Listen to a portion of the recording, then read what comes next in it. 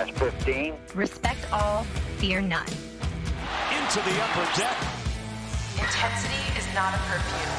Hello, Utah Street. 5, 4, 3, 2, 1.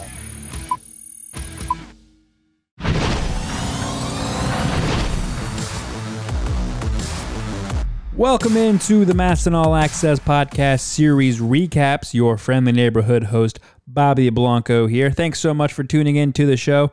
We've got a quick two-game series to recap with the Nationals visiting the Tampa Bay Rays for an interleague matchup. Entering the series, the Nats were 24-32 on the season, 7 games back in the National League East of the Mets. Let's get a quick breakdown. The series got underway Tuesday night at the Trop after an off day on Monday for the Nationals. They had Jon Lester facing off against one of baseball's best in Tyler Glasnow.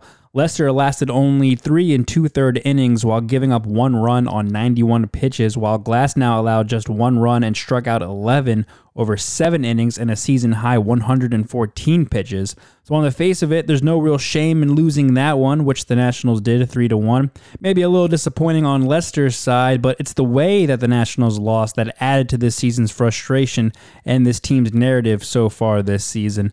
Let's fast forward to the 8th inning where the Nationals found themselves down 3-1, but in a position to either tie the game late or even take the lead. Bases loaded, 1 out, down 2 runs with their number 4 and 5 hitters due up. That's a situation any team would feel confident in their chances to make a game of it, except for these Nationals, who once again could not convert with the bases loaded, as Ryan Zimmerman and Josh Bell struck out on a combined 7 pitches from Rays reliever Ryan Thompson.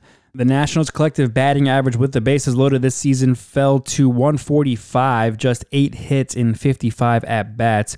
Though this was their best opportunity to cut into the Rays' lead, it wasn't their only one. In the 7th, they had a rally cut short when Bell was thrown out at home in a bang-bang play that was too close to call and couldn't be overturned after a Nats challenge. Bell noted after the game that if he were called safe on the field, they probably wouldn't have been able to overturn that call either. It was that close of a call. And Davey Martinez also backed up Bobby Henley's decision to send Bell in that situation. Meanwhile, for Lester, he gave up a leadoff home run to Manuel Margot to start this outing in the first, but didn't allow another run despite not completing 4 innings, though he did flirt with danger in each following inning with multiple runners on base. Glasnow took the win, Wander Suero ended up with the loss, and Diego Castillo converted his 10th save of the season. 1 run, 6 hits, 1 error for the Nationals, 3 runs, 7 hits, 1 error for the Tampa Bay Rays. Kyle Schwarber went 0 for 3 with a walk and 2 strikeouts in the leadoff spot for Davey Martinez, while Bell collected the Nats' only extra base hit with his leadoff double in the 7th. Out of the bullpen, Wander Suero had maybe his toughest outing of the season, recording only 1 out of the 4 batters he faced, giving up 2 runs and 2 walks. But after that, Sam Clay, Ryan Harper, Tanner Rainey, and Paulo Espino put up zeros. Harper took Austin Voth's roster spot as he landed on the 10-day IL with a fractured nose after being hit in the face by a pitch on Sunday in Philly. Now needing a split on Wednesday night, the Nationals sent Patrick Corbin to the mound, still hoping for him to turn his season around. But once again, they had to work around a disastrous first inning from Corbin, even after he was handed a 2-0 lead. Juan Soto got the night started with a 2-run home run off rookie starter Shane McClanahan, some nifty lefty-on-lefty action from Soto to give his team an early lead. To Trey Turner. Juan Soto, center field. That ball's gone. 2-run shot off the bat of Juan Soto. But then the Nats had to endure a brutal response by Corbin on the mound in the bottom of the first. Not being able to find the strike zone, Corbin issued 3 straight walks to open the inning. They would be lucky that Randy Arozarena only tied the game with a deep shot to center field, as he stood there and admired his shot at home plate with the bases loaded and gave a look to his dugout, pimping what he thought was a grand slam, but turned out to only be a 2-run single, so a slightly embarrassing moment there for the young star. But then the Rays would take the lead with a sacrifice fly to conclude the high-scoring first frame. And then, despite not having a sharp slider and only getting 10 strikes out of 30 with the pitch, Corbin would end up putting up zeros over the next 4 frames, at least giving the Nats a chance with the lead. Ryan Zimmerman, starting at first base for the second straight night in the American League ballpark, hit his 7th homer of the season in the top of the 3rd to tie the game at 3-3. Maybe adding those 2 numbers up to get to 8. Ryan Zimmerman, right field. At the wall, it's gone. Ryan Zimmerman's tied this game here in the top of the third inning. And then he connected again for his 8th homer in the 5th. This one, a 2-run shot for a 5-3 lead. Ryan Zimmerman to left field. This ball is way gone. A 2-run shot for Zim has given the Nats the lead here in the 5th. Now with the lead, Davey Martinez had to entrust his bullpen to lead them to victory, something they actually haven't been called upon to do too often lately. But Kyle Finnegan gave up a leadoff homer in the 7th, then Daniel Hudson gave up the game-tying homer in the 8th, and Brad Hand got out of a jam in the 9th to send the game into extras. With the automatic runner on second to start the inning, the 10th started with Rays manager Kevin Cash intentionally walking Juan Soto to put 2 runners on.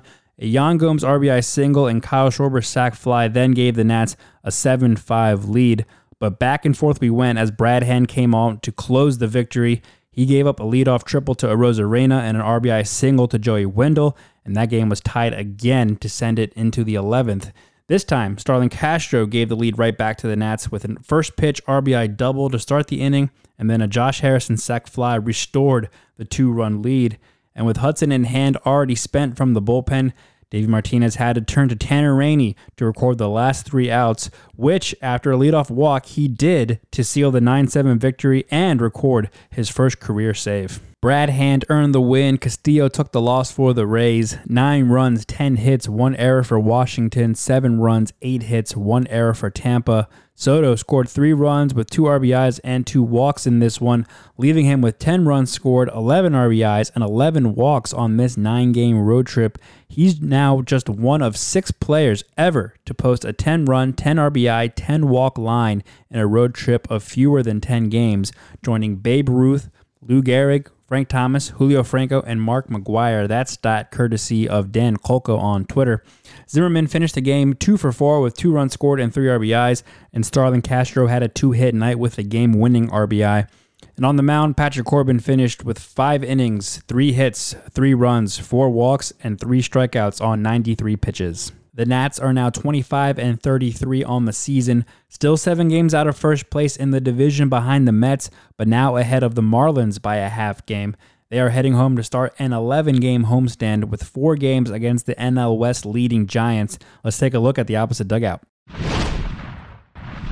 The San Francisco Giants are managed by Gabe Kapler in his second season at the helm. They went 29-31 last year, just missing out on the playoffs. He, of course, was the Phillies manager for the 2018 and 2019 seasons and was fired after collectively finishing 2 games under 500 in those 2 years. The Giants are now 38-23, first in the National League West, and they now own the best record in baseball with a .623 winning percentage. Over their last 10 games, they are 7-3 and have won 10 of their last 14 and have a +74 run differential, which is second best in the National League, and a 20-14 record on the road, which is 4th best in the majors. This is their first meeting against the Nationals this season. Of course, the 2 clubs did not play last year, and the Nats won 5 of 6 games back in 2019. Pitching probables for this 4-game series. Thursday night starter Max Scherzer will take on Anthony Desclafani, 7:05 p.m. start on MASN. Friday night, Eric Fedde will probably make the start, although that's not official. That would be his return from the COVID injured list against Kevin Gausman, who will start for the Giants. 7:05 start on MASN. Saturday night's game, Joe Ross will take on Johnny Cueto. That's a 7:15 p.m. start, nationally televised on Fox. And then Sunday's series finale will be a matchup against 2 left-handers, John Lester and Alex Wood, 1:05 p.m. start on MASN. The Giants are hoping Kapler leads them back to the postseason for the first time since 2016, when they lost in the National League Division Series in 4 games to the eventual world champion Cubs. Of course, the Giants won 3 world championships over 5 seasons between 2010 and 2014, but they haven't had a record over 500 since that 2016 season.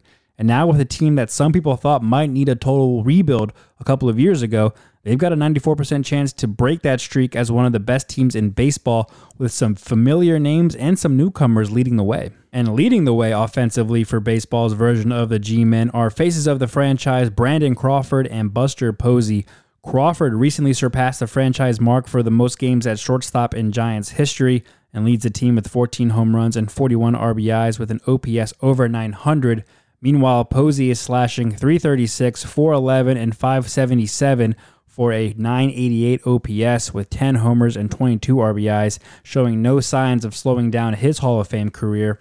Posey is the first catcher to bat .330 or better with 10-plus homers over his first 40 games of a season since Joe Mauer did it over his 2009 MVP campaign. And while first baseman Brandon Belt has added 9 homers and 21 RBIs, the Giants will be without third baseman Evan Longoria and his .280 average, 9 homers and 30 ribbies as he's on the IL with a left shoulder sprain. On the mound, Giants starters have the 4th best ERA in the majors at .311 and the 4th most quality starts with 27.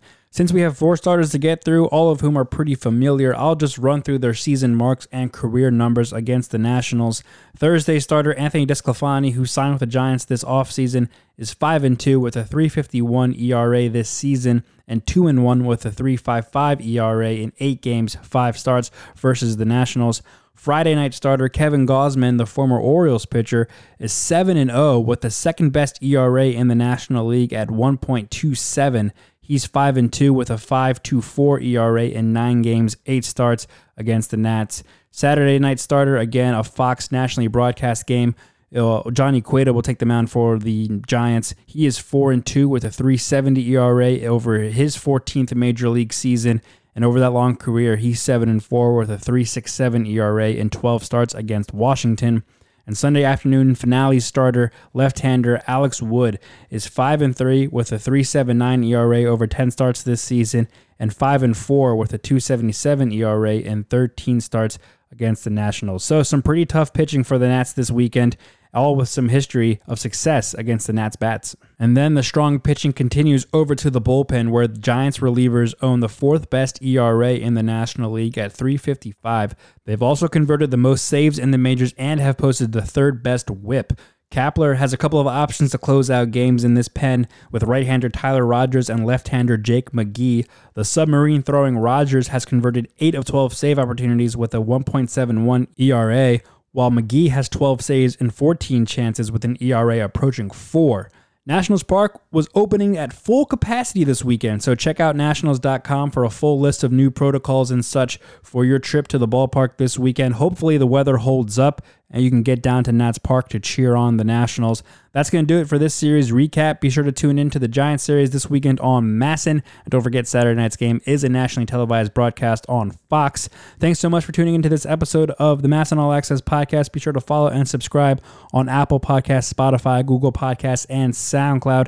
And check out our live episodes, myself and Amy Jennings, every week. This past week, we discussed how the Nationals bullpen is going through some ups and downs recently, how they can correct this balancing act and perhaps get some help from the offense. Our next episode will come out next week, either Tuesday, probably Wednesday though, live on Facebook, YouTube, and Twitter on the MASN Nationals social media accounts at MASN Nationals across the board. And of course, stick with Mark Zuckerman's coverage on MASNsports.com. You can also give me a follow on Twitter at Bobby_Blanco. The next episode of Recaps will drop Monday, recapping this Giants series, looking ahead to a 3-game set against the Pirates next week. Until then, enjoy the games, and we'll talk to you later.